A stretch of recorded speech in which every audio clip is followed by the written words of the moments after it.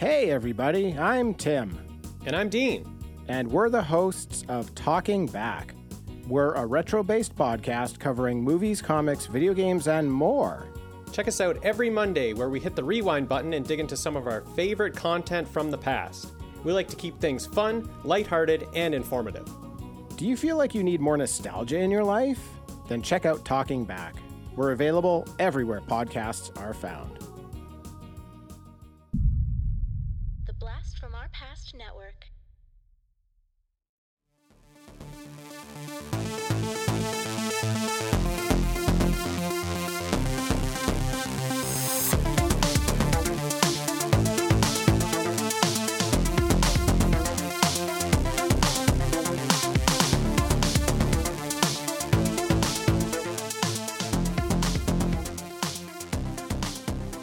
All right, I'll do it. Hey, welcome back to Action, the podcast that watches all the action movies. We put them on our big old list. This is a Patreon pick. A Wes pick. It's Wes. It's a Wes pick. We gotta get like a different intro for each Patreon person. Oh, that's true. This is Action. We are the podcast that puts all of our podcast picks on a gigantic list. There's so many. So many. We've done like 201 movies. They're not all on there. Not everything. No, but there's 200-ish on the list now at this point. Depending on what happens with Die Hard, we gotta throw that. We gotta throw that. Die Hard's not on. It's gotta go on. It won't go on. It's the Die Hard. It might go on if the patrons want it to go on. No. Yeah, we gotta do a poll. It's the commemorative Die Hard list. At this point, it's already on. We've already done the poll. It's on. It's on. The poll said that they all wanted it on there. John, you make up the poll. You word it however way you want to word it. Okay, I'll do that. Okay. Yep. I don't believe that when I see it. Are you saying that I don't give 110% to this podcast? Because if you say that, you're right. I don't. I give 10. 10. You give the 10. We're looking for the 100. I say the best episodes are when we don't give a fuck. Which is what I'm trying to come in with. Like no holds barred. So this is a Patreon pick. I am not hosting this. Dustin's going to take over in a second. This is going to be a Patreon pick. This is from Wes. It is Kill Bill Volume 1. Just Volume 1. Yeah, we're not doing the whole damn show here. And before we get things rolling on Kill Bill Volume 1, let's go around the horn. Let's talk about what we've watched, what we haven't watched. Hey, I'm James. Oh, yeah, we should introduce ourselves. My name is John. I am a co-host of this podcast, and I would like to introduce my other co-hosts. They are Dustin. Hey. And James. Rip 'em. Rip 'em, buddy. Good stuff. And we're on the BFOP network. Did we say that? It's the Blast from Our Past network. Sure is. It's a thing that we are a part of. Yep. Yup. Good stuff. All right, Should we do this whole thing over again? No. Fuck it. Before we get into the episode, which is Kill Bill Volume 1, a movie I have not seen since the year it came out. Really? You haven't watched it since then? No, I've watched it. I watched it like probably 5 times once it came on DVD, and then not again. Yeah. I mean, yeah, I'm probably the same. Maybe a couple times. Before we get into that, let's talk about what we have watched beforehand. I will go first because I've watched the least. Well, you don't know that. Yeah, you don't know that. James might have watched. Let's go ahead. James might not have watched. Go ahead. James, please. James, the floor is yours. James, you go first. The floor is yours. Well, let's see. I watched that show you recommended, John, Under the Banner of Heaven. Oh, yeah, it's on Disney Plus now. Yeah. So In I Canada, watched anyway. the first couple episodes, and I'm kind of meh. Yeah. We'll see. I don't know. Not sucking you in? It's not moving fast enough, and It's a slow burn. Yeah. We'll see what happens. Yeah, here we are now. We'll see. All right, We'll see. All right, here we go. It's a slow burn. It's very slow. Burn. Here's the thing, though. True story. It's a very slow burn. The thing is, it's a true story. It's a true story. So now I'm pumped. So the cop that's like Andrew Garfield. That cop is not real. That's a kind of like a amalgamation of like different people and stuff like that. Well, it's just fun. We all love seeing religious people struggle with their with their faith. I think we all like seeing religious people like forego their faith. Yeah. Very conflicted he is. He is very conflicted. He is. Yeah. Good one. Good Yoda, bud. You've been watching that Obi-Wan? No, I haven't actually. I kind of refuse to watch it. Yeah. Yeah, fair enough. So you tell me how it is. Okay, Okay, that's all you need to there's say. There's some good, there's some bad. All right. I heard that there's a Princess Leia run scene that is just hilarious. Ooh, rough. Hilariously bad. Rough stuff. Yeah. Like she outruns everybody. A bunch of adults, but yeah, okay. We won't get into it. Okay. We'll get canceled if we don't like Princess Leia, so. Really? Oh, yeah. Hold on. You don't get canceled because you don't like Princess Leia. You get canceled because you say something like horrible against like an ethnic community. I will get canceled every single day. Hey, you know what? Fuck Star Wars. Cancel me, bitches. That doesn't get you canceled, Dustin. Or you're like, these days. Or you're like, but what are you fuck talking you, about Princess these days? Leia. But I wouldn't even fuck you anyway. I want to know what Dustin Right. thinks that like we these in the days business call it a joke. something John. will get we are actors. sardonic Actors. motherfucker. For more. This is a character. Dustin's a character. No, The this possum? Is, if anything, this is Dustin has like become more like less interesting with the podcast. I like you more when you're not on tape. So, anyways, I watched that, and then I've been watching The Boys, which is fantastic. Yeah, so James came over here. You're watching The Boys, eh? Yeah. So James came over here and he said he watched the new episode. Like the 5th episode? Yeah. Hey, Oh. he said he watched it. I've only watched 4. Yeah, he says it's available now. It's available. Okay. How is it available? I'll take his word You for it. If fucking he grandpas says are it's available, snoozing on then I this. believe it. How is it available today? It's Thursday. It's not even Friday It's yet. not even Friday. I got that like extra level. You played that Prime. extra tier. Oh, For, you got Yeah. Prime. You got Prime Plus Plus. Yeah, it's your prime. Yeah, you're John. sucking Bezos. He's licking Bezos' bald head. So I've been watching that, and then last week I watched Matilda with my kids. Oh yeah. They quite enjoyed it. Actually, my oldest daughter saw a school play of Matilda. So Okay. then I was like, "Well, you want to watch a movie?" And she's like, That "Hell was yeah!" like a Roald Dahl, I think. Yeah. Yeah, Yeah, it's, I love that movie. I remember liking it. Yeah. It's starring and directed by Danny DeVito and starring Rhea Perlman. Yeah, it's a fun movie. Great. It's a great movie. Yeah. There's a musical coming out on Netflix, I believe. Oh, okay. Yeah. Interesting. Dustin's like, No, don't I don't give a shit. Although I would like to see that Book of Mormon musical. Yeah, I wanted to go to that when Gene and I had gone to New York, but it's so fucking expensive. I don't know, it was like $400 a ticket or some bullshit like that. Holy shit. Yeah, okay. That's like 1 week's worth of groceries for kids, so you can go. Dustin, Well, do you not have any fucking culture, Dustin? what's holding you back, No Dustin? culture. You got nothing. I went to the Rock. What's the Rock one with that they made a I movie? went to Planet Hollywood instead. I went to Planet Hollywood. I went to Guy Fieri's restaurant. It's had some wacky ribs Yeah. with guy sauce. Guy sauce. Going to Flavortown. Flavortown. Gotta go to Flavortown when you're in the big city. That explains the frosted tips when you came back. Well, yeah, I mean, And your jeans. You gotta show your influences. Yeah, definitely. That's about it. I haven't really watched anything else, so All right, pass. John, back to you. Where we I got want? nothing, dude. You got nothing. Not really. You said you were gonna go first. Yeah, because I was embarrassed because I had really like not much. I watched Jeopardy. Jeopardy. What's going on in that Jeopardy? Is that one lady still winning? No, she's not. There's a new person. She's kind of boring. Kind of sucks. I know I watched some other stuff. I just don't really remember. I still wanted to talk about the movie, so I'm just gonna forego my turn. All right. I'm gonna pass on my turn. Well, we got to go through 10 movies. with Yeah, I got Dustin. 10. We got 10 minutes. Yeah, that's why I wanted to get to Dustin because I was like, well, fuck Dustin.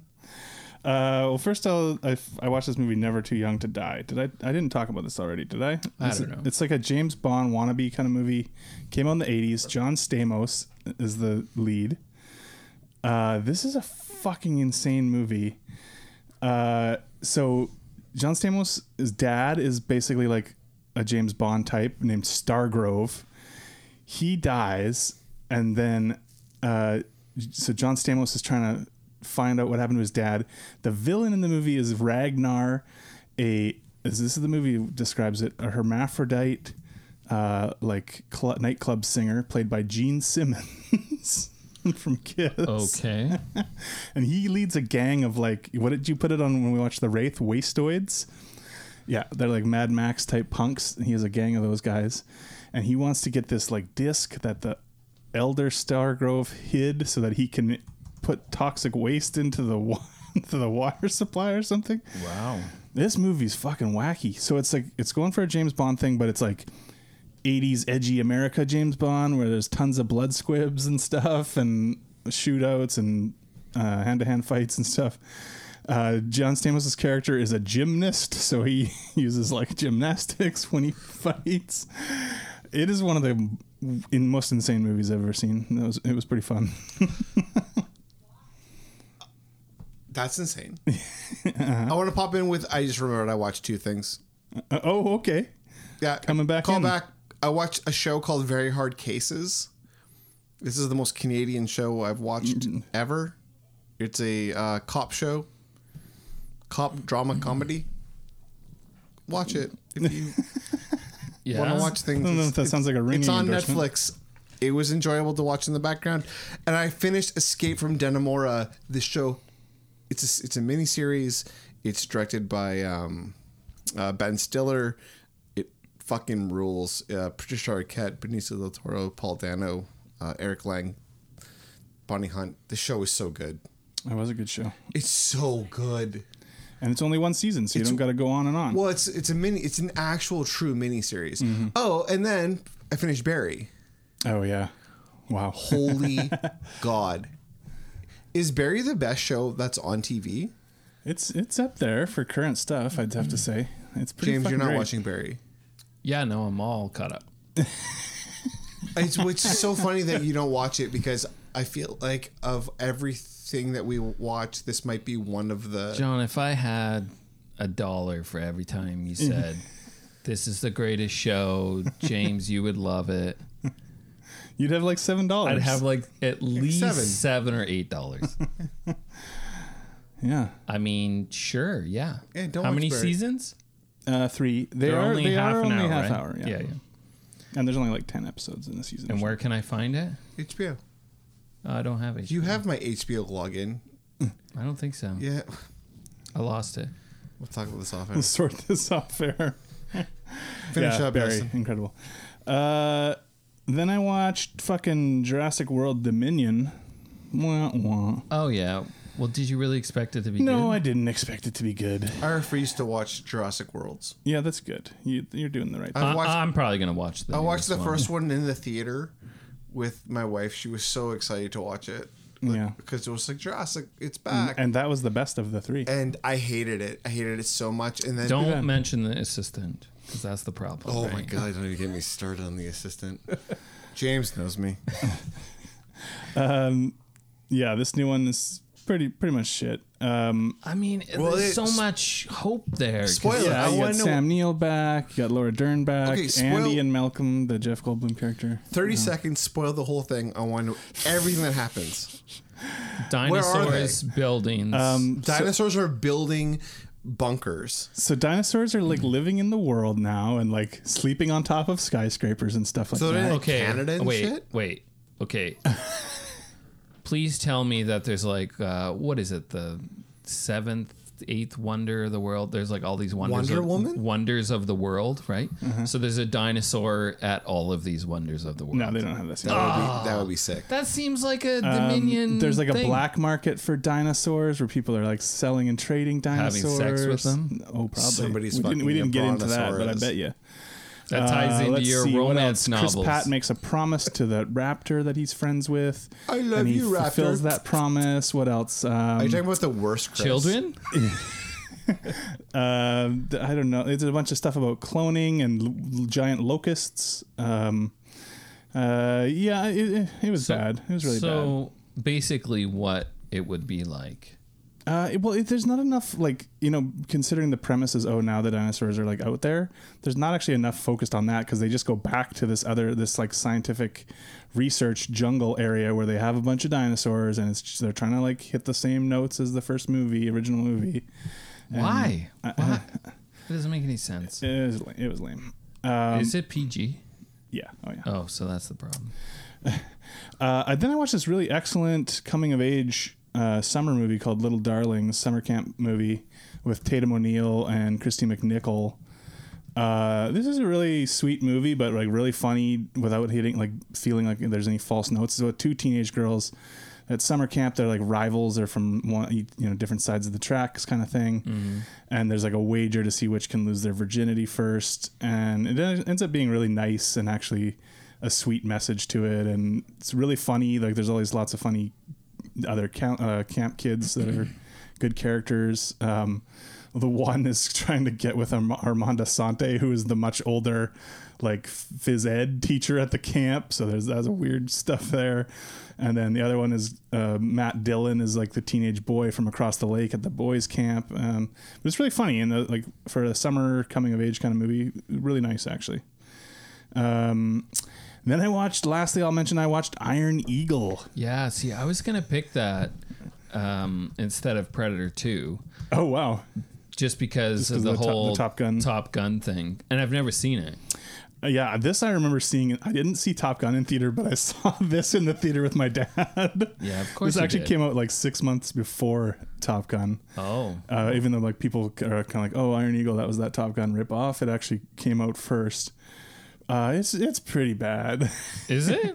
Yeah, like there's some fun stuff, but there's so much boring shit in the middle. Like it's just like a long sort of getting ready to go on the mission sort of. Oh, I see. Sequence. So Louis Gossett Jr., the young guy is Jason Gedrick, David Suchet, who is Hercule Poirot in the BBC series, is like a Middle Eastern evil general guy in this. So that was weird. But there's kind of like a Goonies aspect where it's like the bunch of the misfits that are training to like be military people, but they're not, they're still like, too young. They like break into the base so that they can steal these fighter jets so that he can go rescue his dad where he's been shot down in an unnamed Middle Eastern country. Mm-hmm. So there's a lot of hoorah shit. But is it unnamed because most people couldn't name a Middle Eastern country at that point? I think it's unnamed probably just to avoid any political whatever. Wouldn't want to say Iraq because you wouldn't want that to come back on you. Well, Iraq, it might have Libya, any of those kind of places. But yeah, it would be fun if they really condensed it and lost about half an hour maybe. But it does have Michael Bowen as a bad guy, as a sort of bully rival for this main kid. And Michael Bowen, of course, is in the movie that we are about to talk about. And it's Kill Bill Volume 1. What? He plays Buck, and he likes to fuck. Oh, he likes to fuck, all right. Let's hear that trailer. Not too long ago, I was quite the professional. My friends and I, we were the creme de la creme in an exclusive industry. And we all worked for this man, Bill. Then one day, I decided to leave, settle down, and start a new life. But when I tried to get out, they did me in. Don't you ever wake up. I guess they should have tried a little harder. So I suppose it's a little late for an apology, huh? You suppose correctly. Now it's kill or be killed. You have every right to want to get even. Get even? Even Steven? I would have to kill you. That'd be about square. And I choose kill. All right, so Kill Bill Volume 1, directed by Quentin Tarantino, 2003, starring Uma Thurman, Lucy Liu, Vivica A. Fox, Daryl Hannah, David Carradine, Michael Madsen, Julie Dreyfus, a bunch of other people, Sonny Chiba. So yeah, 2003, an assassin is shot by her ruthless employer Bill and other members of their assassination circle, but she lives to plot her vengeance. There you go. That's pretty simple. Mm-hmm.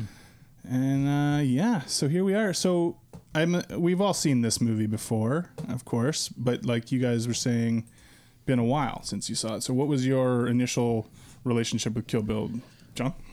So I saw this in the theater. I saw both of them in the theater. I was a pretty big fan. I remember loving this movie. I saw it. I think I saw a flurry of this movie when it came out on DVD. I watched it like multiple times, and then I think it kind of just like lay dormant, like a lot of Tarantino movies do, where it was just kind of there. I never picked it up as much as I picked up. Like I'd pick up Pulp Fiction every couple of years. I'd pick up Reservoir Dogs, Jackie Brown, even where I'd watch them like and be like, I need to see this. But Kill Bill kind of just like existed like in the peripheral. Yeah. And then when I watched it this time, I was actually really, I think I was really glad for the podcast, because I feel like the podcast gave me the breadth of knowledge to like appreciate this movie on a whole new level, where I'm like, I was so thankful for all the films that I've seen while doing the podcast, and then I got to see like somebody like take those influences and like put them into something. Yeah. Whether it's perfect or not perfect doesn't matter, but I was like, oh shit, like I'm seeing the influence from like, you know, the Drunken Masters or like the Shaw Brother, like these different things, and you could really see it, and I thought that was really cool. Sonny Chiba's in the movie, like all this, which Gordon is Liu, like, I was like, fuck, like I was watching the movie yesterday. I'm like, why the fuck have we done a Sonny Chiba movie yet?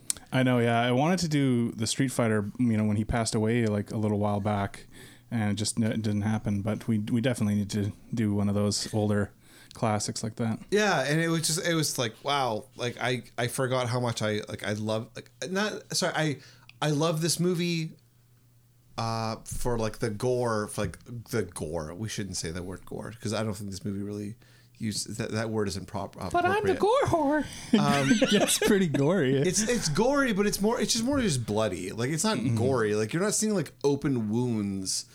Like You're it's seeing just the top of a head. Top of a head. Well, yeah, we'll get into all but that. all that stuff just seems limbs. kind of like different than it's just different than when you're watching like a horror movie. Like gore is like, to me, like if you watch the new, I don't know, what's a good Evil Dead. Right. Like yes. Okay. Like the from like 7-8 years ago. Sure. Like that movie is gory. Right. I wouldn't say this movie is gory. Yeah, I mean, there's a type of gore that You're a whore for. you're definitely a whore for. Trust me. But there's a type of gore where you, in watching it, you almost feel it because it's so there's a visceral realistic, quality, so graphic. You know, when you, So, but yeah, I feel the same way as you, John, about this movie. When this movie came out, I was graduating high school. I don't think I even saw this movie in the theater. Oh yeah. You were a little baby. I was just a little baby boy. He's a little baby boy. And you know, I would have got you in, bro. Oh, thanks. But I don't know. I don't think I was even ready for, like, I was still in the realm of watching like bad action movies. This guy's watching Bulletproof. So He's so to me, I don't think like I did watch it. I don't know when I watched it, but I definitely could not have appreciated it back then because I never watched anything. You hadn't seen the Kung Fu. You hadn't seen the samurai movies. My Kung Fu is Jackie Chan. That's it, right? Right. So I want to make something very clear, at least from my perspective, from John's perspective. I am not going to come in and like talk about this film and be like, hey, look at the influence in this scene from this, because I don't have that. Like I don't have the encyclopedic knowledge of like like rattling through that like Quentin Tarantino obviously does. Right. I just want to say, like, I just respect that I can watch this film and say, hey, I've seen this before in XYZ movie. Can I pull that like quickly? Probably not. But the guy is obviously... But it's reinforcing something that is familiar in a sense. Yeah. Like you know that there's an iconicness to it. That's a great way of putting it. Yeah. Like it's like he obviously appreciates the films that we're watching so much. Yeah. Like, he has so much respect for them. Yeah. And I feel in watching the 200 plus action movies and the action movies on top of that we haven't even covered on the show, that I feel I have some knowledge and I can appreciate a movie like this. In a different way. In a different way. Yeah. I mean, there's also even like the spaghetti Western yeah. influence on this too, right? 100%. So like you can feel that even not even just in like some musical cues that he uses, but just the samurai movies already that were the spaghetti Westerns were kind of basing themselves on a lot of that stuff. So that it's all tied up here in one bundle. Like he mixes all those influences, takes all those things, and he gets very specific with some things where it's like this is a moment from some other movie kind of thing, but then he also just there's a general feel, right? Like this. I want to talk about that in a second because I want to talk about the music cues because I watched this movie with subtitles on and they gave a lot of music cues throughout it. But before we do that, I think Dustin, you deserve to talk about what your relationship is with this film. Yeah, so I did see it in the theater, and I really loved it. And we'll get into more too once I think Wes said he wants his next pick when he comes around again to be the second part. So you didn't we'll leave get to that. like halfway through the movie? No, I did not leave halfway through the movie. That's what I heard at the time. Like that people were leaving. Oh, really? And they thought it was trash. Yeah, well, I mean, if you didn't have any, you didn't hear that. I don't remember hearing that, but that doesn't surprise me because if people had been like, "Oh, I liked Pulp Fiction. It was, this crime movie. It was funny, whatever," and they liked Jackie Brown somewhat to a lesser extent because that one wasn't as popular, but they would. And then the next movie is this samurai kung fu pastiche thing, and they're like, "Well, what the fuck is this?" Because that's not something that they necessarily like. We're just talking about. A lot of people wouldn't necessarily have watched those types of movies, and they're expecting a Tarantino movie to be something else. And he's like, "Now I'm going over here." But can you think of a lot of movies that people walked out of, like from our? Let's talk about like 2000, 2010. Like I can think of like very few movies. I was with a group of people who walked out of American Psycho. Oh, really? Yeah. So we were, we watched American Psycho and filth, and the people I was with, and they were like, "We're not going to do this. Like, we're just not going to watch this." Well, they went to a movie called American Psycho. I don't think they knew what they were in for. Right. And I remember at the time being like, "Yeah, like, fuck this movie," and then being like, and then I owned it on VHS and DVD. But like I think that feels like such a very like it's a forgotten thing. Like people don't do that anymore. Well, you hear about sometimes like at Cannes there was like some walkouts because this movie was. Oh well, that's the new one. Wasn't the new one for David Cronenberg's latest movie? There's a bunch of walkouts and stuff like that. But people don't walk out of films anymore. Like people should walk out of films. Like what the fuck are people doing?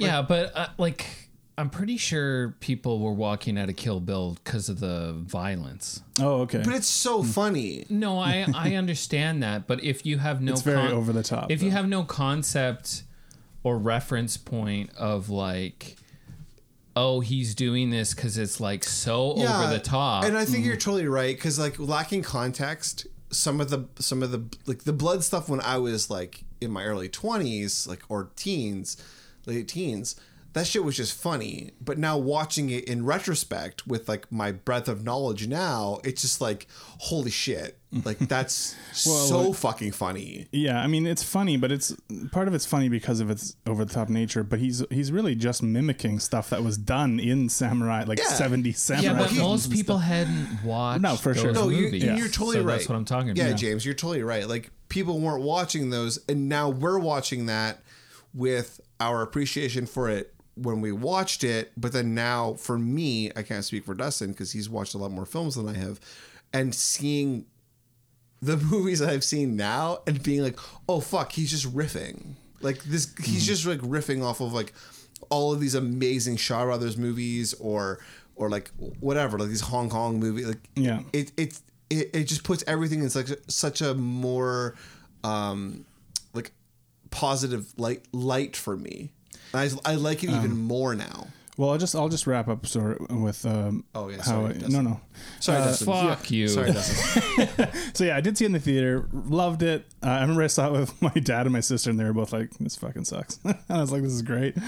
And then Nihilistic bullshit. it's when people are like, "Well, what's your favorite like Quentin Tarantino movie?"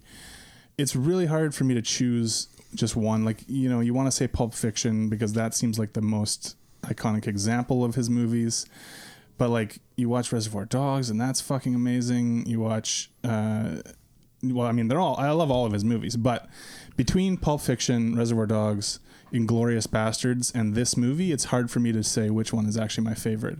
And this first half to me is just so, I don't know, there's just so much vitality in this movie. It's just like so energetic to me. It's just like hitting all these notes so perfectly. Like the second half of the Kill Bill thing kind of slows down a bit, but this one is just like, for me, it feels like go. It's incredibly kinetic. It is the first volume. So Kill Bill Volume 1, which is what we watched, is nonstop. Revenge, like fantasy. Yeah, I mean, even the moments where it's like, okay, we need a scene here where she's getting ready for something, or she goes to see Hattori Hanzo and get a sword and stuff. There's other stuff there for it to continue moving. It's funny. Like they get. I forgot that there was actually like quite a bit of funny stuff in this movie because it'd been a little while since I watched it as well. I totally agree. There is no story, I would say, in this first half. Like, not really. Not I mean, really. It's such a basic revenge but movie, at the same time, I would say there's enough story for me to give this an 8. As in, like, I am on board. I understand what was happening. Right, and of course he doesn't present it in a linear fashion, as you know, as is his. Well, and this is why, like, so custom. I think this is probably my new favorite Quentin Tarantino movie. Wow. Pulp Fiction is great, but I feel it's of a time that maybe if I was a certain age, I would appreciate it more when it came out. Yeah. But maybe you just need to go back and watch it again. Well, I watched it not that long ago, actually, okay. and it was even better than I remembered. So, but this is just like, I love action movies. So this is like, yeah, there's not much storyline, but this is all I need for a storyline. Just pure revenge, pure like single goal, beginning to end. I mean, carnage along the way. We start off with that black and white sequence, and it's like, okay, boom, like we're going. Exactly. Like, I love it. Like this, watching this movie, I was honestly never bored, and I couldn't remember. I could vaguely remember certain stuff, but it was like watching it for the first time because I couldn't remember really anything. Yeah. So, like, it was phenomenal to me. I agree with James. Like, I felt the same way in a lot of ways. Like, and I almost couldn't believe it. Like, honestly. Yeah. Like, I honestly thought to myself, fuck, man, this Tarantino guy. He's got something here. He's on something. It's because people know about this guy. He's kind of talented. This guy's going places. This guy's blowing up, man. Hey, future filmmakers of 2022, watch out. I agree with James. I felt in a lot of ways the same way, where it's been such a long time to watch it again. I felt so invigorated, and I felt like so stoked just to watch it. I agree. Like, I wasn't bored. I loved everything. The shots are so okay. So he uses the camera in a way where I've seen it a million times, especially in older movies. Like, I'm talking about like 50s, 60s, 40s. He uses it in such a way where it's like, I've seen this shot. I've seen these things a million times in these older films, especially. Yeah. And yet he still does it in a way that it's surprising and perfect. Like, you look at the tracking shot, like in the nightclub restaurant place. Yeah, like he everything is so, it's so done, but not done well recently. If that makes sense. Yeah, well, he finds like you're saying, he finds ways to make it fresh. He comes up over the wall, and we're catching glimpses of like the kitchen staff, and like we come back, and then swing back, and here's the band that's playing on stage, and we're right in their face. We and can't. then- So that we'll get to that. This might be one of the greatest. This might be one of the greatest scenes, like half an hour, 45-minute scenes ever. The way this entire thing is structured at the end. So, I mean, like, there's aspects of this movie, and like, this is totally not fair to Quentin Tarantino, but like, I got like Wes Anderson feels weird. in certain scenes. Yeah. Like, there's the scene where she's on the airplane. Oh, and she's coming down into Japan. Yeah, but she, And it's exactly. and it's a miniature. And no, not that, but yes, that. But I'm more talking about the scene where she's sitting on the plane, and then like every seat has a spot for their swords. Oh, yeah. And just like how things are set up in a way, like the detail, like Right. such detail. The minutia is all. So I noticed that too, where there's a katana sitting beside her, and it's But like even like the people behind her have them. yeah, but I love Everyone's that. got a sword. I love that sense that you're living in an anime, in a sense. Yeah. Where you're living in a world where it's like, of course, everybody Yeah, has. and we're living in a world where there's a group called like the Deadly Vipers And Assassination. What's also great Squad or about it whatever. is that like this is, I believe this is pre 9/11, this movie, but like no, it's 2003. No, it's 2003. okay, so but I love this idea that we are outside of our real world, where we're not thinking about 9/11, because for those old enough to know how that changed everything about air travel or about just like being a part of an airport, like Right. I want that. I want an escape. Yeah, So- it's definitely an escape. It's so not, it's like, there's not much here resembling reality, right? Whereas like Pulp Fiction is obviously a heightened thing, but you can still feel like, oh, this is sort of grounded in a world that we recognize. And this movie just made me feel like I was just a part of an actual movie. I was not a part of my own world. It was just people doing stuff, moving around a chessboard. Well, I mean, it's a lot like it's like a graphic novel, basically, like this movie. Yeah. And like the thing is like even the anime scene. where Yeah, we it's got like the anime sequence. Yeah.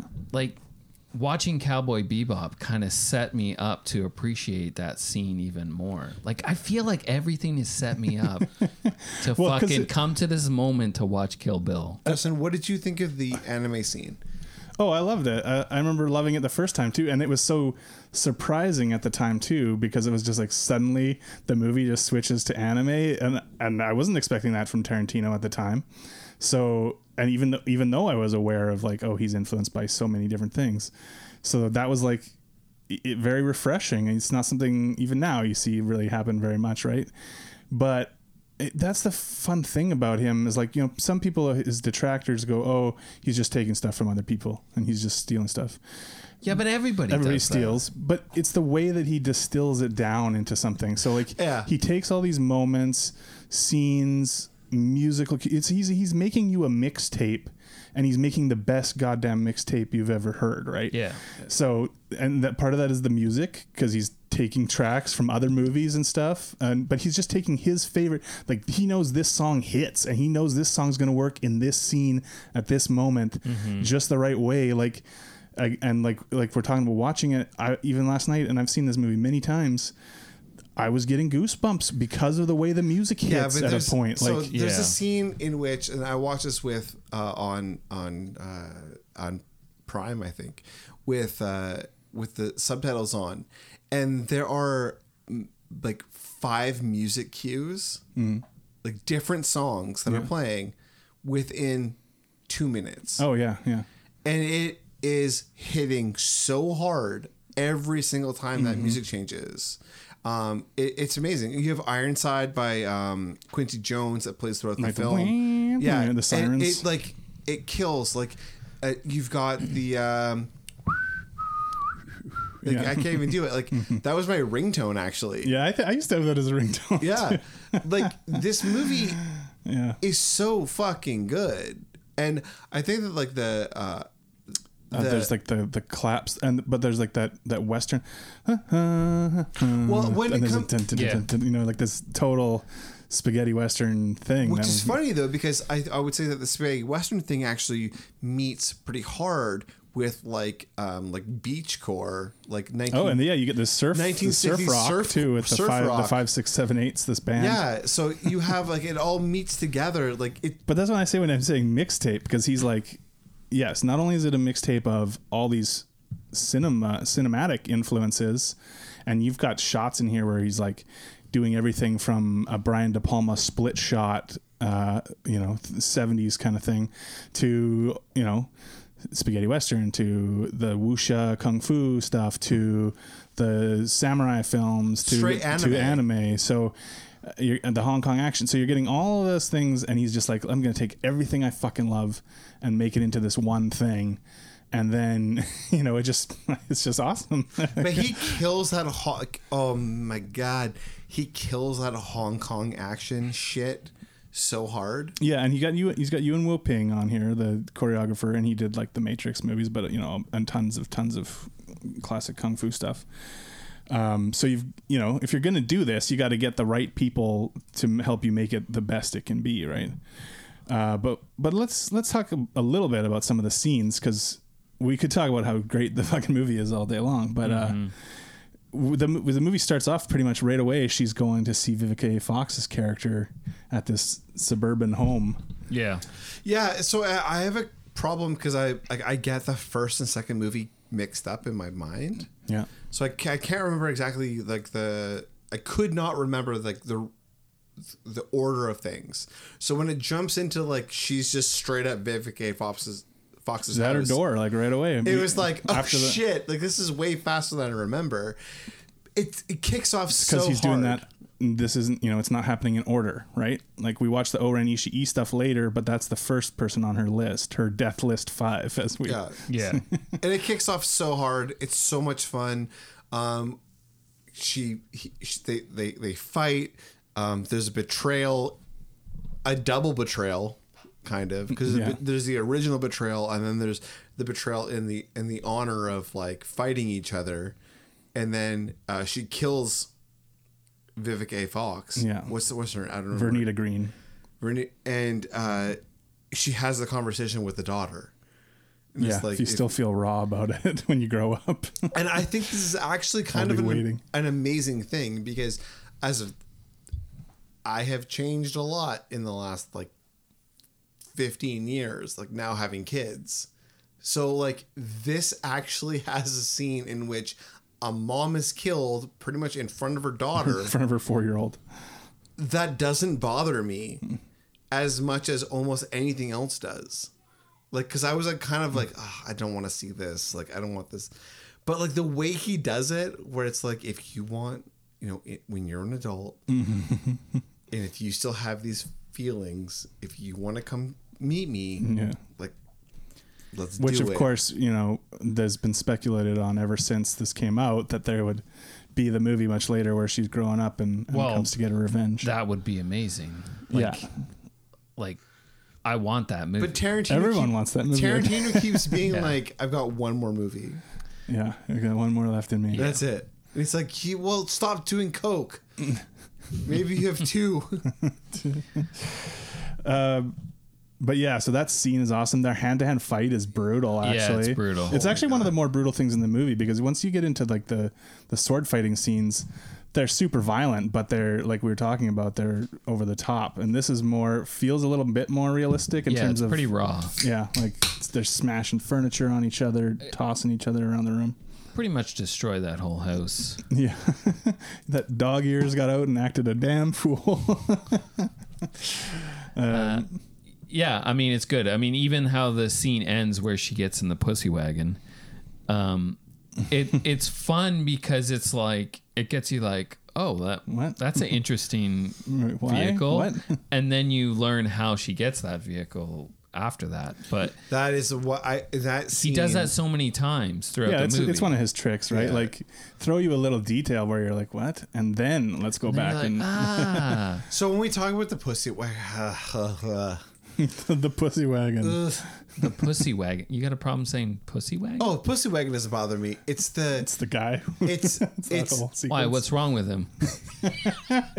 it's how Just we he's get. just hustling. He's just trying to make He's a a living on the side. small business owner trying to put his kids through college. Jeez Christ! Like the stuff with the pussy wagon guy. Yeah, it's disgusting. And I mean, it's Man. meant to be. Of course it. Like yeah. Like Well, of course, this shit happens in real life. it does. Yeah. Like Yeah. So yeah. to a disgusting so, level, yeah. this happens. We in know real the life. bride is in a coma because of the opening sequence of events, where the Bill has shot her in the head. Which is insane. Yeah, and then she comes out of her She's coma. pregnant, by the way, when she. When she was shot. Yeah, and we get that grief-stricken moment that she plays excellently, where she wakes up and is grieving the loss of her kid that she would have had. Yeah. Okay, well, we should just talk about Uma Thurman and her acting. I don't understand how she's not up for. She's so awesome in this. She is so amazing in this movie. She's everything. Like she's the grim vengeance, but then you get like the light-hearted, funny side. Like when she goes into Sonny Chiba's sushi restaurant, the vivaciousness, the humor that's there. So yeah, she comes in and she is so bright. Mm-hmm. She is so like bubbling with like excitement and joy. And like all to this, you say arigato like we say arigato. Yeah, but it's all like to a point. Like she's all pushing this to execute what she wants to do. Mm-hmm. But she comes in and she has to disarm him first, right? Exactly, and she's so amazing in that scene. Like, how do you not fall in love with her in that scene? She's like this. Yeah, she's nothing but pure, just like energy. And how she turns that and becomes a complete other person. Yeah, when she's like, then she's saying that, she reveals that she's there to get a sword made by him. And she's like, I got some pretty big vermin to kill. He's like, these must be big. Yeah, these must be big vermin. And she says, huge. It's so good. Like, I don't think that there's enough positive things that we can say about Uma Thurman for this podcast. Like there's no point in even just like gushing over her. She's not in much other than she's going to be in the new Old Guard 2. I heard about that. Yeah. Okay. So maybe she'll be a bad guy or something. I'm gonna root for her. Oh yeah, hell yeah. She's so tremendous in this movie. Like, you see her feet. Yeah, of course you see her feet. There's a lot of bare feet in this movie, as usual with Quentin. I like that. I like to think that Quentin Tarantino actually has no foot fetish. It's just like he's just created this. This is going to be my signature. He actually just has this other thing that he's like a super creep about, and that he just won't let anybody like. He's like, I'm gonna hide it behind my foot fetish. I think Uma Thurman is just amazing. I don't understand how she's not nominated for all the awards. It's true. I love Daryl Hannah's scene though when she comes to poison her when she's in the coma at the hospital. Yeah, Daryl Hannah is so good. And then Bill phones her to be like, "Well, what's the deal? What's going on?" And she's like, "Oh, she's in a coma, and I'm about to poison her." And it's like, "No, we're not going to do that." He's like, "Motherfucker!" She's like losing her shit, and he's like, "You don't owe her shit." Like. It's just so funny. They're all so good. Everybody in this movie is amazing. Yeah, it's so great. And we don't even see Bill, right? Of course, David Carradine. We just see his hand. I don't think we see him until the second movie. Yeah, he doesn't show up till the end of the second one, really. We see him, like playing with his samurai sword and stuff like that. But he's probably autoerotic asphyxiating himself. But I love the way also yeah, Jesus. I love the way also he's too soon, Joe. Too soon.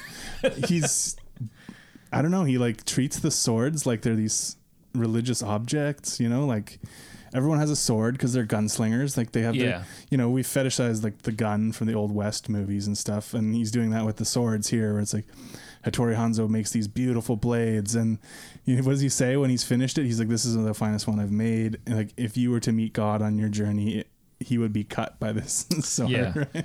Yeah. He said, I say this with no...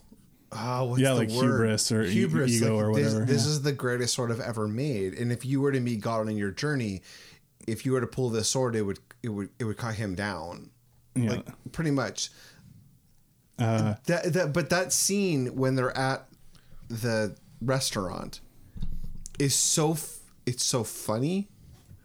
because he's like calling his assistant. Well, it seems like a different movie, right? Like that's the whole thing. Yeah, well, because up to then we've been, it's been pretty explosive violence, but then you almost forget, oh yeah, Tarantino is funny too. Like his movies are funny. And yeah, just the stuff between him and the assistant, Sonny Chiba's character and the assistant is hilarious.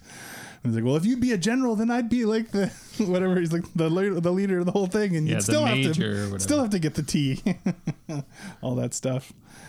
Yeah, I don't know, just so great. And then he throws the baseball, and she chops the baseball in half with the sword. But there's the thing about the swords, like the way that they handle them, the way they put them back into their their, what do you call it, hilt, sleeve, whatever. Yeah.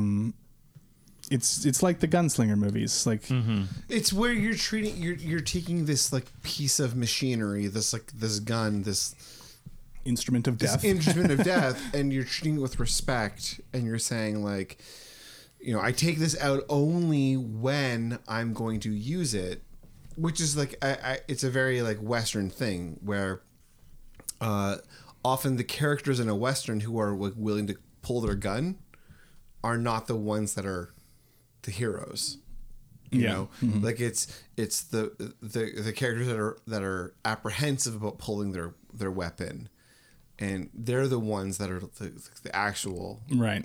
Like, and it's the slow pull, it's the put back, it's the ritual. Way it clicks, she stops it from vibrating at one point when she's in the middle of that sword fight with the crazy 88, and it's like ringing kind of, and she like she like puts her palm on it and stops it. And it's just, I don't know, stuff like that. Then they show it earlier actually also with the way that different characters use their katana, where it is doused in blood, and the way they wipe it off. Yeah, or like fling it aside, the blood comes where out. There's what happens later on with Lucy Liu. Yeah, Oren Ishii, when she actually puts her katana back in with not wiping the blood off. I noticed, which is the only time I saw that happen in the entire movie. She flicks some of it off, but there's she still doesn't some when on there. When she cuts the head off. Yeah, she flicks it off because it goes in the guy's face, but it's still covered in blood. Yeah, before she puts the katana back in. That scene too is just so good. Yeah. Do you want to organize these? Like, you want to talk about these scenes in? So what's the scene after she gets the sword? Well, after she gets the sword, I think is when we dip into the Oren Ishii backstory with the anime, right? And then we learn that now she's become the leader of the Yakuza group. Yeah, and then Lucy you get Liu. that we see her in that room with the board meeting, and she cuts the guy's head off. The anime's pretty sick. If any of you bring up my Japanese or American heritage, yeah, the I collect anime, your fucking head. The anime was awesome, like phenomenal. I think Lucy Liu is brilliant in all of this. She's great, yeah. Totally delivers on. I mean, I think everyone is really good, right? Like, and then we meet her crazy gang. She has the Crazy 88, who are these guys led by Johnny Mo, played by Gordon Liu from tons of old Kung Fu Shaw Brothers movies. We didn't even talk about the Michael Parks scene, the sheriff and his son, when they come to the chapel at the beginning to see the bloodbath. Let's talk about it. You're in charge, Dustin. That's so great. The Michael Parks. Oh man, I just love him. Is it the same cop from Dusk Till Dawn? Yeah, same cop. Yeah. He's got all the sunglasses he shows up in. on. I think he shows up in Planet Terror as well, the Rodriguez half of the Grindhouse thing. But yeah. He's got all his sunglasses on the dash. Yeah. Just the conversation between them. That's the other thing that people don't, or at least it seems now with the people who want to be like, oh, Tarantino just copies. So yeah, he's got all these stuff from other movies, but then you're forgetting about his dialogue that he creates, like for these characters, which somehow rings true, even though like no one would ever talk like that, really. Right. And like that's his kind of special magic that he always had. I think this scene is one of the best examples of that. Just the way this is a father and son, and they come in and the son says something about goddamn whatever. He's like, "You watch your fucking mouth, boy. This is the house of the Lord," or something. Just like stuff like that. And then of course Uma Thurman spits, like she chokes and suddenly spits in his face, and he's like, "Son number one, this tall drink of cocksucker ain't dead." Just like weird lingo, memorable stuff. Though. Son number one actually reminds me of a old time radio thing. I forget it was a Chinese detective. I forget his name, where he called his son number one son. Oh, okay. Like I think it's pulling from that kind of. Yeah, maybe. Yeah. Yeah, maybe, I don't know. Totally could be, but I feel like really stupid now that I said that. well, no, that could be the case. James is like, that's the thing though with his movies. There's so many influences and elements from things that it's very difficult to spot them all and pinpoint them all unless you have as encyclopedic a knowledge as he does, right? But it's amazing that you can pull from all these different styles and movies and make it flow. Yeah, make it into one thing. Yeah. Right?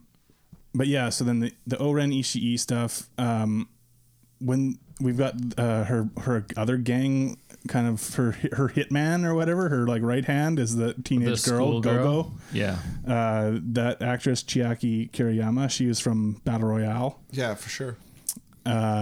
She's pretty badass. She's her weapon fucking badass thing, as hell. Yeah, her weird like mace on a chain, kind of spinning blades on it. Yeah. Actually made me think of that Master of the Flying Guillotine movie I watched not too long ago, which I wouldn't be surprised again if he's taking notes from that. I was reading a lot of the background stuff, and I was surprised that no one mentioned Lady Snowblood as an influence. I'm positive that movie must have been part of his inspiration here, which the scenes like the showdown at House of Blue Leaves, that scene when they fight in the snow, her and O-Ren at the end. Yeah. Pretty sure that's got to be directly influenced by that. But I don't know. That's that quiet moment, so beautiful. Like before the violence erupts, like you got the little waterfall thing in the background, the snow lightly falling. But that battle scene, we should talk about that battle scene. Well, do we want to talk nuts. about our favorite scenes then? Because if we just talk whole about thing? one battle scene, The whole thing is. because you're talking about the final battle. Yeah, I mean, but that's kind of where everything heads to, right? It does, but like, there's some pretty cool shit. Yeah. Well, yeah. Hit me. What do you got? Well, I don't know.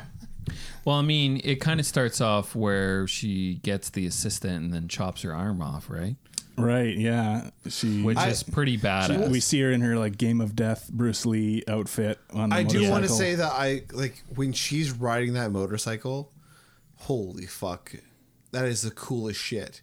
When she like turns to her left and she sees. She's got the visor. Is it Sophie? Yeah, Sophie. Yeah. When she's like, she sees Sophie like on Sophie her Fatale. and she sees her, Fatale. and she just is like, Sophie would have no idea who she was, and Sophie's obviously in her own world because Sophie is like so high up, like in the Yakuza, that she's like, why would I be concerned about like anything? Like it's so telling of what is going to happen. And I love that. And then you get to the right after that, you get to the restaurant where the Yakuza, everybody's being treated like Yeah, come here, the like, deferring to and- the Yakuza guys. Yeah. And then Charlie Brown. yeah, That guy looks like and Charlie then Brown. the bride comes in though, and it's really funny because it's actually I always saw her as kind of a silent actor comedian type. Because she doesn't say anything, but she's like caught in these situations. The bride is? Yeah, the bride is. She's caught in the bathroom. She's caught like. Well, she goes to the bathroom to sort of wait. But she's seeing these things, and it's kind of like there's no words are said, nothing's like happening, and she's kind of just like, ooh. We track around that whole place and understand the geography of the restaurant, and then we're ready now for the violence. For the to violence, erupt. and it just sets up the After we've seen the band playing and all this stuff. Yeah, and it sets the whole scene for like the violence that's gonna happen. And I love that the band just keeps playing throughout. Yeah. Well, they stop once the actual fighting Once the fighting starts, but like Yeah. how it's just like it's a building up. It's building up, and the repetitiveness of the music from the band. The what 5, 6, 7, 8. Yeah. Yeah. He apparently, I guess he was in a. Where was he? Some sort of music store or something, and that was playing while he was there looking for locations when they were going to shoot the movie beforehand, and heard the music playing, and he's like, "What is this?" And the guy was like, "Oh, it's this band 5, 6, 7, 8." He's like, "Oh, well, I need the CD." And the guy was like, "Oh, well, you can go buy it." And he's like, "Oh, I don't have time. I'm flying out right now." He's like, "Will you just sell me your CD, like your copy of the CD?" Right. So he bought it from like directly from the guy. Oh, nice. And then he's like, "I gotta have the band in the movie." That's rad. That's crazy. Yeah. But yeah, so then she brings out Sophie and like calls out Oren, Orenishi. Yeah. And then, you know, they all come out. I love when those guys, the Crazy 88 guys, like come out the sliding door. They like turn around and like slide it the other way so that she can come out the other side.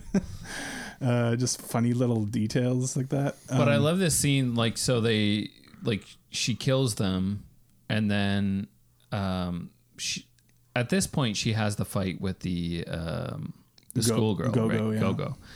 And we get a quick backstory shot of Go-Go stabbing a guy in the you want to fuck me, the right? junk. Yeah. She just cuts him. How about I'm inside you? Yeah. Yeah. It's so good.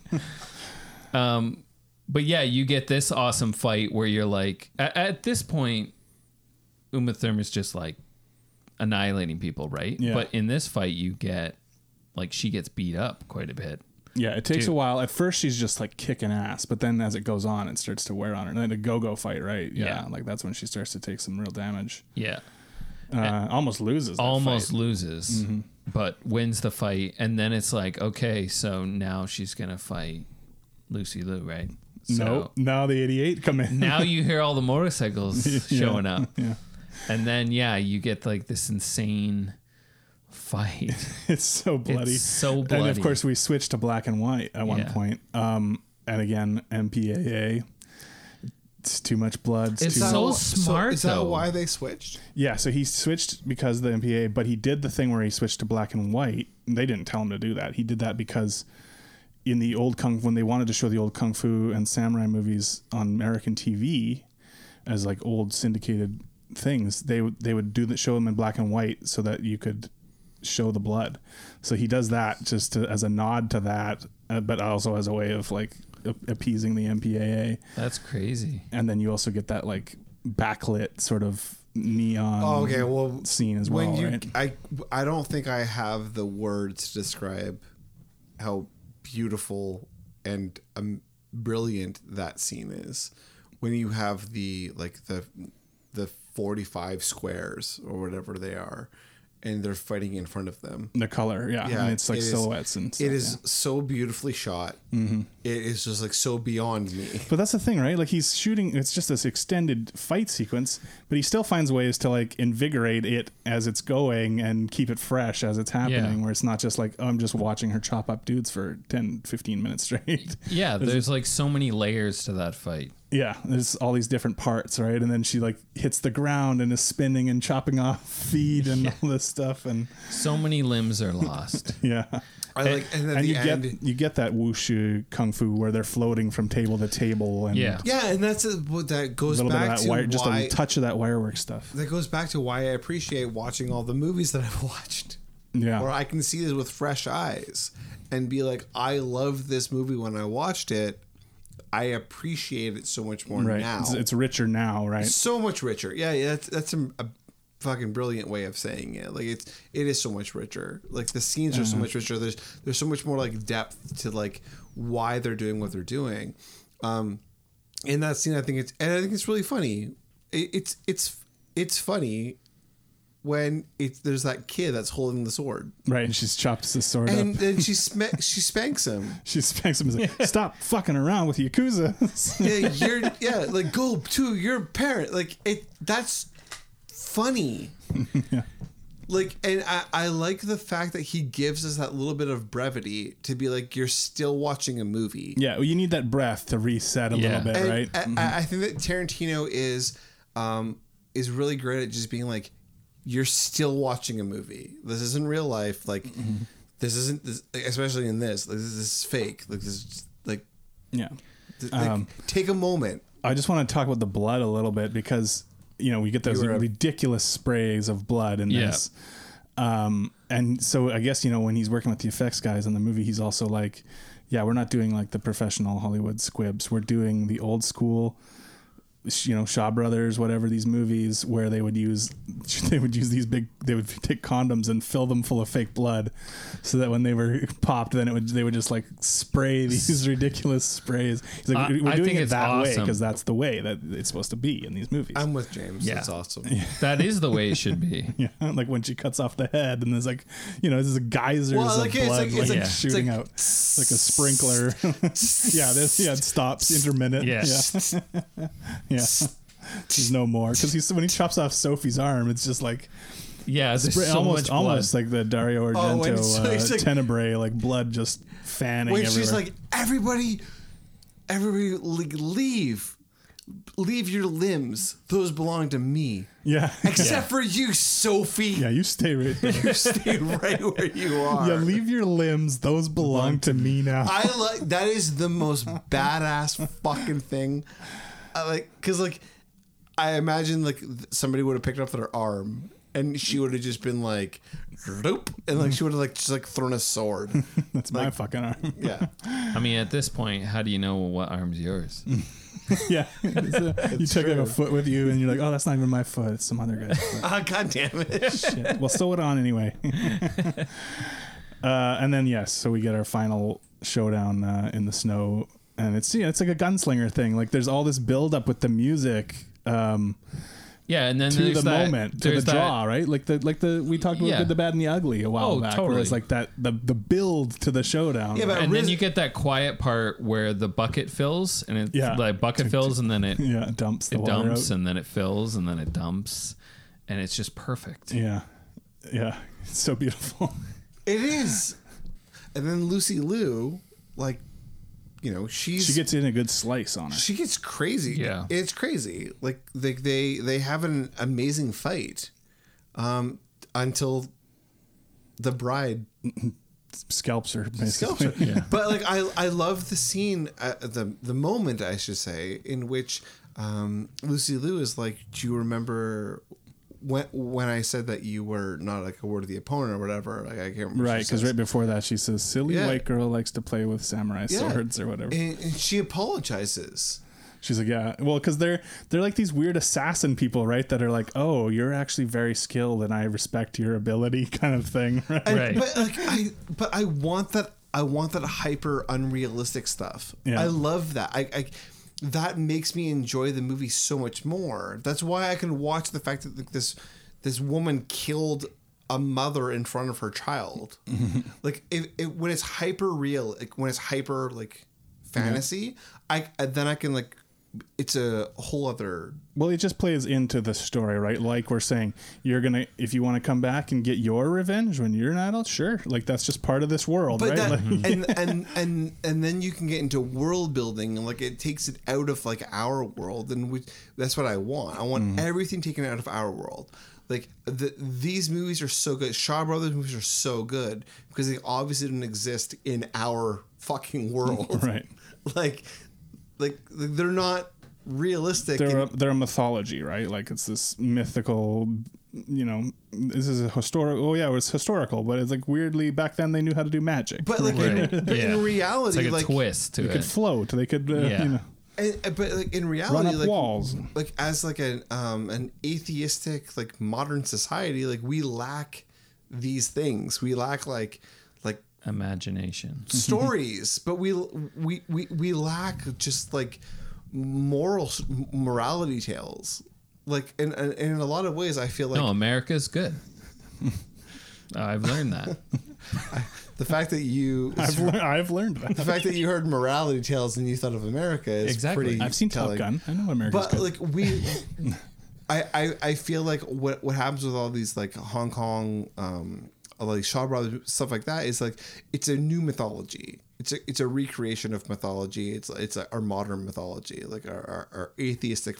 Sure, I mean, and we see that in different forms. We have comic books as a modern mythology, and I think folklore. And that's what I want. That's what I love. That's what I want more of. I want more of this. We're just telling a story.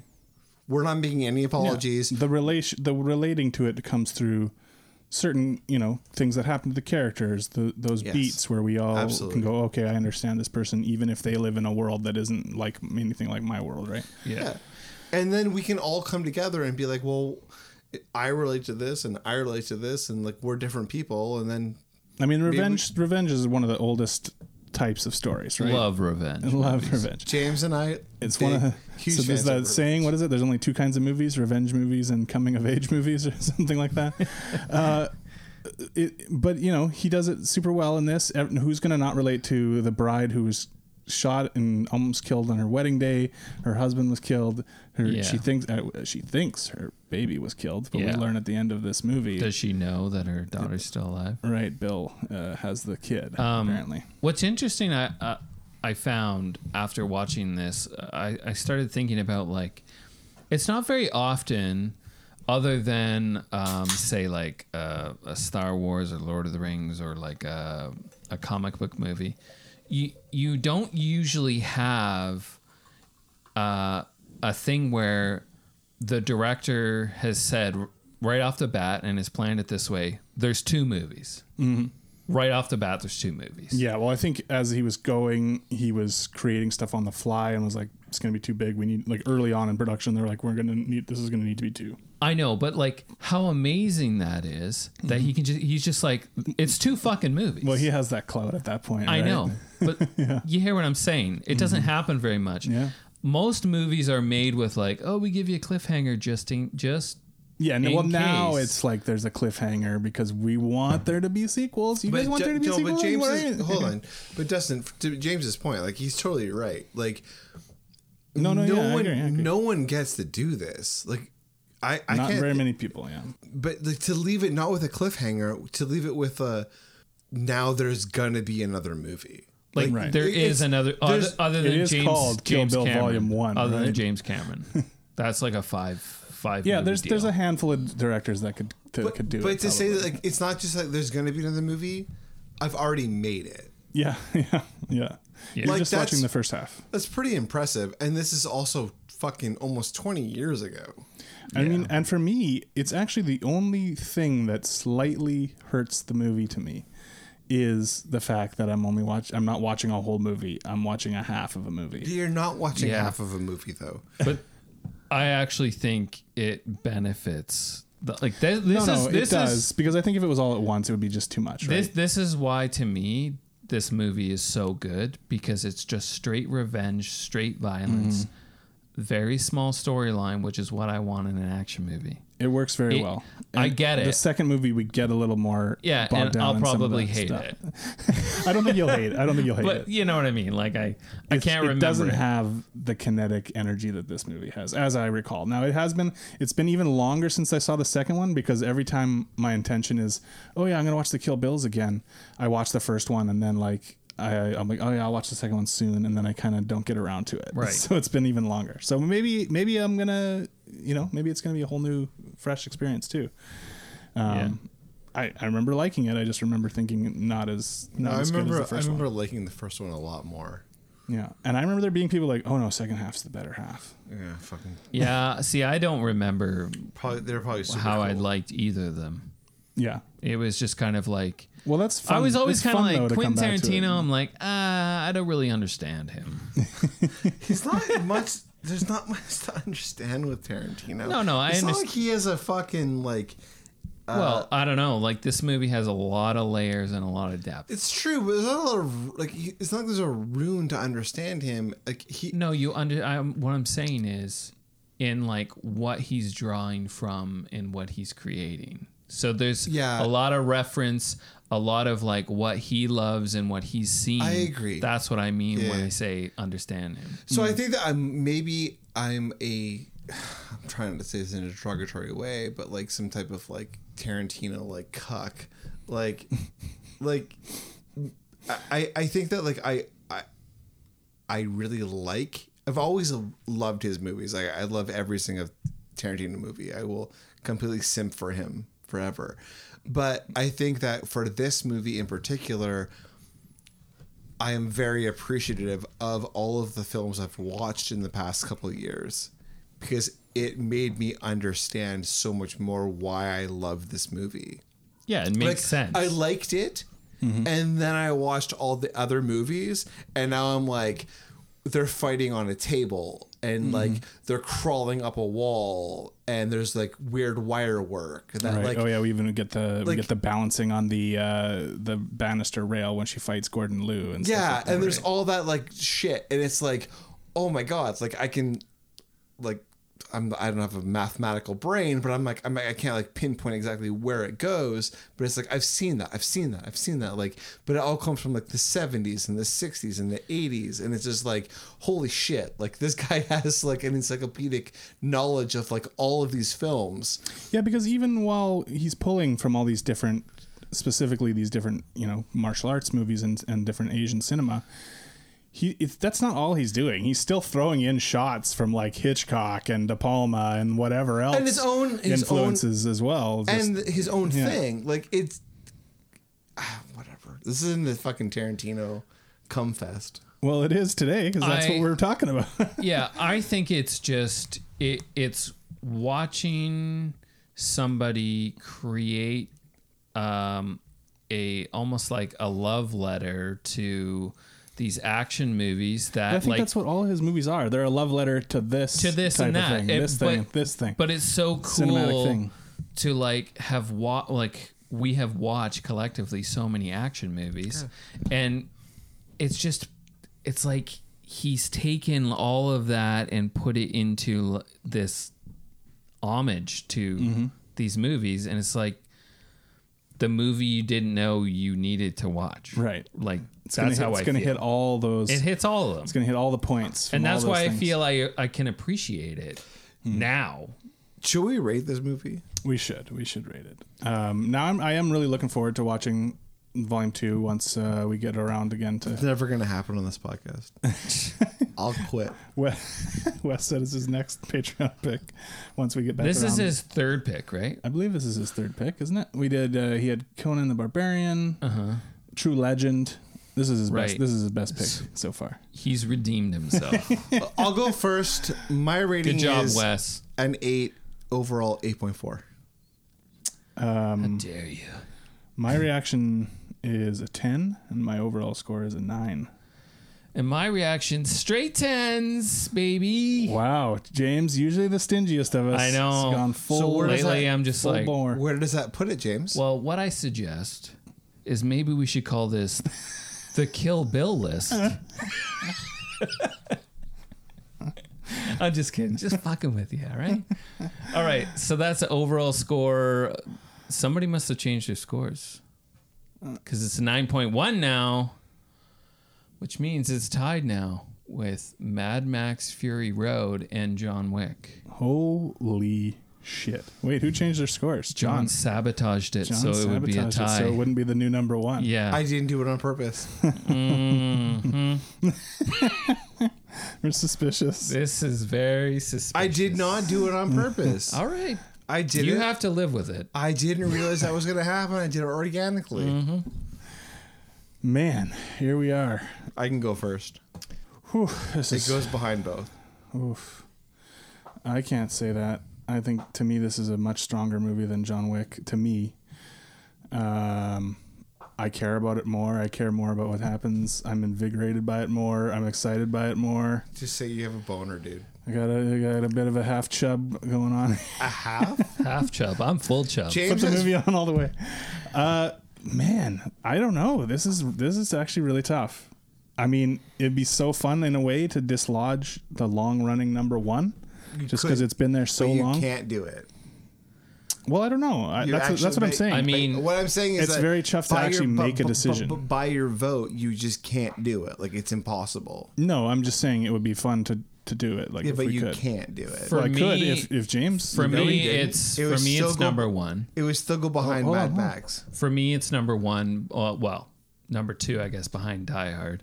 But Yes, right. We're not even talking about Die Hard, which is actually number one on it's this actually list. number one. It doesn't show up on our list yet, but it is the true number one. And it won't show up on our list. But to me, it goes ahead of Mad Max. Wow. I just feel there's so much in this movie and pulling from all these genres and all these old kung fu movies and Hong Kong movies, and it's just pure entertainment, pure action.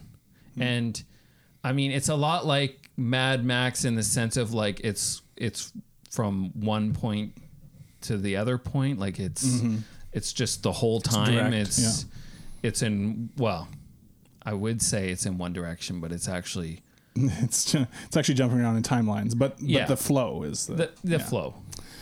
I just enjoyed it way better. It's my style of action, let's say. So, man, I mean, I think just for fun. I mean, Mad Max Fury Road has had its days at the top for very long, since very early in the show. It's a fucking awesome movie. So great, but yeah, let's fucking bump it. Fuck yes. Just for the hell of it. Kill Bill. So we got Die Hard, Kill Bill, Mad Max Fury Road. John Wick. John Wick. All of a sudden, we got movement at the fucking very top of the list here I in know, these it's last crazy. few weeks. So once again, Die Hard doesn't count. We don't know that yet. Well, we don't know. We haven't pulled the Patreons yet. We're going to find out. But at the very least, we have a new number one for the moment. Yeah. Kill Bill Volume 1. Wow. I don't think that's how math Kill works. What do you mean? 2 of us voted that it goes ahead. So then it goes ahead. Yeah.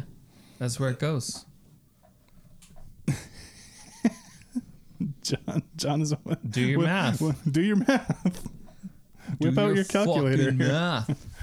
I mean, isn't that how we've done it in the past? it's If fine. 2 of us... If we do, You just really don't want it to go ahead in Mad I Max. don't give a fuck if it goes ahead. Shut up, Diana.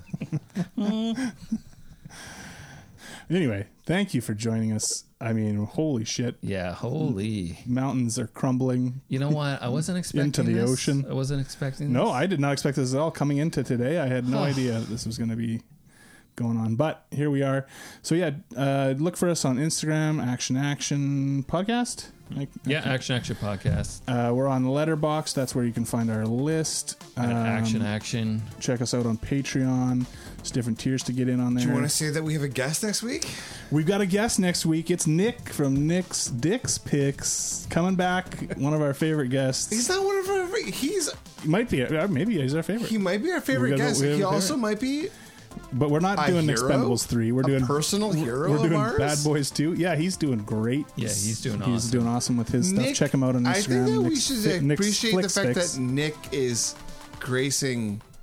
Yeah, he's lowering himself to come on our show. So. We are nobodies. We are nothing. He's legit. Nick is an actual. It's a real deal movie He's reviewer.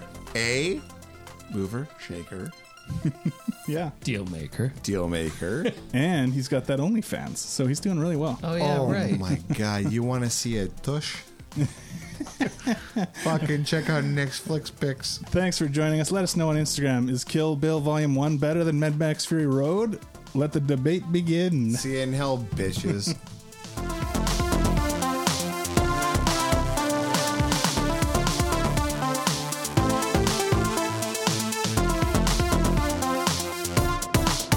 He's got scallions.